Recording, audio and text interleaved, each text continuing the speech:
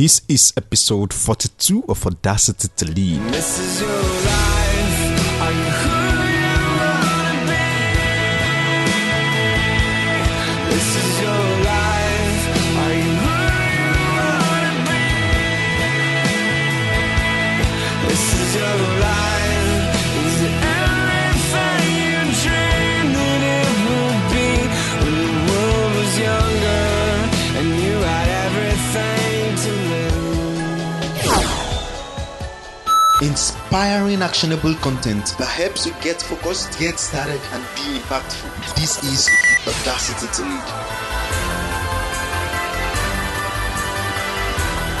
Hello and welcome to this episode of Audacity to Lead. My name is Dayo Samuel and I'm your host. And this is where I give you the courage and necessary insight to step out and lead with more influence. Today, I want to share with you on the kind of things I've learned about convictions, most especially the 5 things I learned about convictions. Actually, I wish I'd known these things earlier than when I knew them. And actually, this is some months ago when I learned to this. And since then, it has helped me with how I am able to influence others.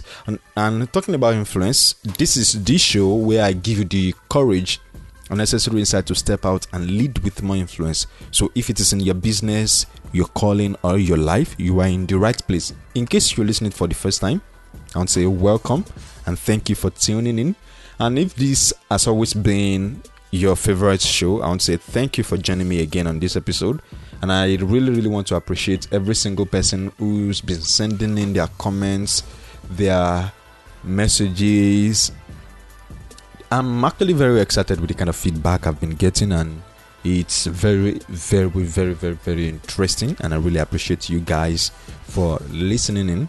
Now, one of the things that happened today, I think just a couple of weeks back, I was speaking with Richard Okere, the host of This Is Your Wealth podcast, and one of the things he shared with me then was how Blueberry has stats for podcasts, and I was like, okay, free stats, right? He said yes, and I said, okay, let me just go check if I can set it up.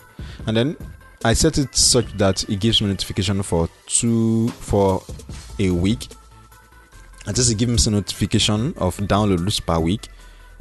But then since I set it up, I've always been getting 0 downloads. So I was wondering, but people listen to my podcast, people listen to this show, how come the download number is different? What's happening? So today I just decided to log into Blueberry on my phone, and one of the things I just discovered that I was using a wrong approach, and then I just changed something suddenly, and then what I found was very amazing.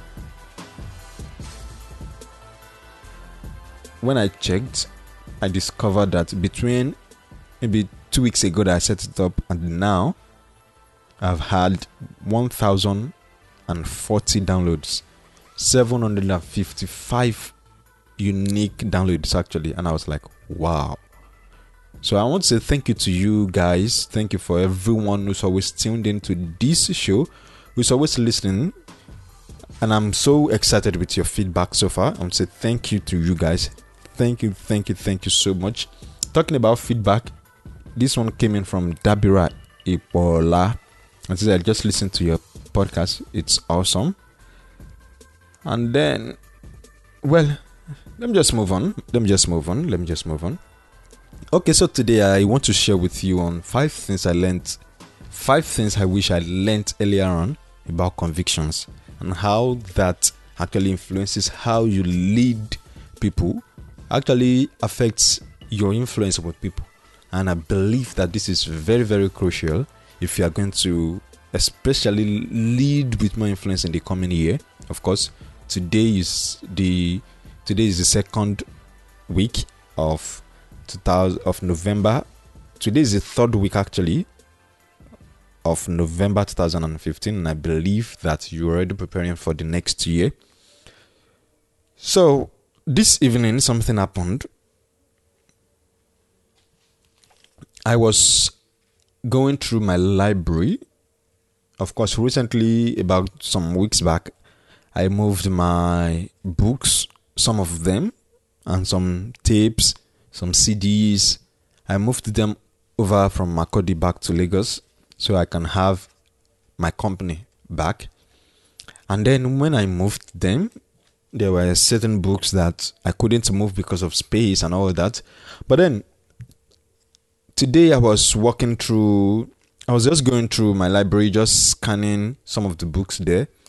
And then I picked one particular small book, Wisdom for Excellence by Isaac Godson Alade. Now, Isaac Godson Alade, we were together in the same church back then in Akure. And so when he launched the book, he gave me a complimentary copy, which I think as at that time I finished it in about 3 days. Then I was an undergraduate. Funny enough, the date he gave me the book was the 1st of November 2009. Now, that was 6 years ago. What happened today actually?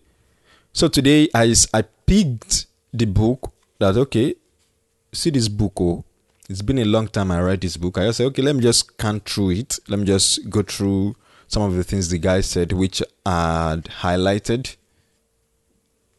I think on the capsule, so to say, 33 inside the book, I found something written by this guy, but it was quoting someone I'd recently or had gotten to know over the past 1 year, 6 months. So this person said, I have discovered something. Only the moving car has the wind opposing its move. Only a climbing man can tell you the truth about gravitational pull. Now, this person's name is Chunu TJ, who is popularly known as Unusual TJ. Now, what happened to me when I picked that? The moment I saw his name, I was like, wonderful. Like, seriously? This guy's name is in this book, and I was like, wow, I can't believe this. So, Chunu TJ was quoted 2009 when this book was published. And I was like, okay, so Chunu TJ as a 2009 was just a name to me. I didn't even know anyone like that. But this is November 15, as I do this recording right now, 2015, 6 years later on, and I just snapped this page and sent it as a picture to Chunu TJ. And I said, can you see what's written inside that picture? And it was like, okay. Now, that goes to tell me something, which I'm just going to quickly chip in. Now, it's not even what he wrote that is the most important lesson here. It is the fact that as of 2009, somebody was quoting someone in a book, and 2015 had already become friends with that person, had already gotten to know the person.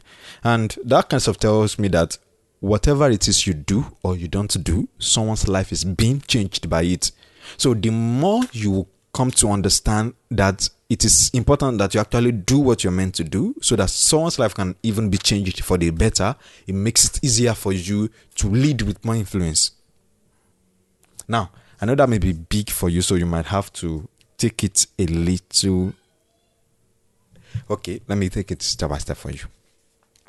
Now, I'm talking about conviction today, and I want you to actually come to this point where you actually are convinced that to not lead with audacity, to not step out and do what you are meant to do, is actually a disservice to those people whose destiny, so to say, are attached to what you are meant to do, with what you are called to do.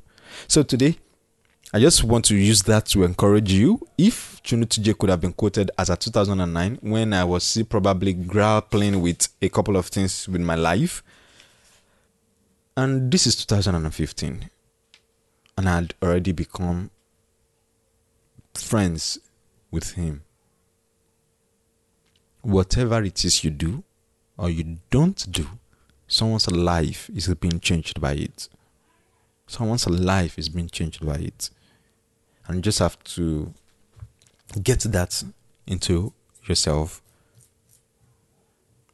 Now, let me move on with today's discussion, which is the 5 things I which I knew earlier on about conviction and how that actually has affected how I work with people till date. So it happened that one morning I was actually studying one of my favorite books, in fact, my favorite book. And then in it, I came across a word called conviction. And so I decided that, okay, have I actually really taken time to study what this word conviction is? Of course, I've always heard conviction. They say conviction this, conviction that. You should be convinced. For example, in relationship, they say that you should be convinced that this person is God's will for you. I'm saying God's will in quotes. But the thing is, conviction actually goes beyond just what we are taught or told to believe. And these 5 things that I really wish I'd known about conviction, I believe when I share it with you today, it's actually going to help you a lot. Now, conviction itself actually is not... Okay, I think I should just make it number 1, point 1, okay? So point 1, a conviction is not just a feeling of guilt. Conviction as a word actually means guiding priorities and principles. So conviction therefore will be like it's a heart-seated firm belief in a truth, more like a guiding priority and principle, which can be compromised. In fact, it is at the point of compromise that guilt results. You don't get to feel guilty about a conviction you have until you have compromised it. So conviction really is a guiding priority or guiding priorities and principles. Now, in my favorite book, there's a statement or there's a phrase that's commonly found, something like integrity,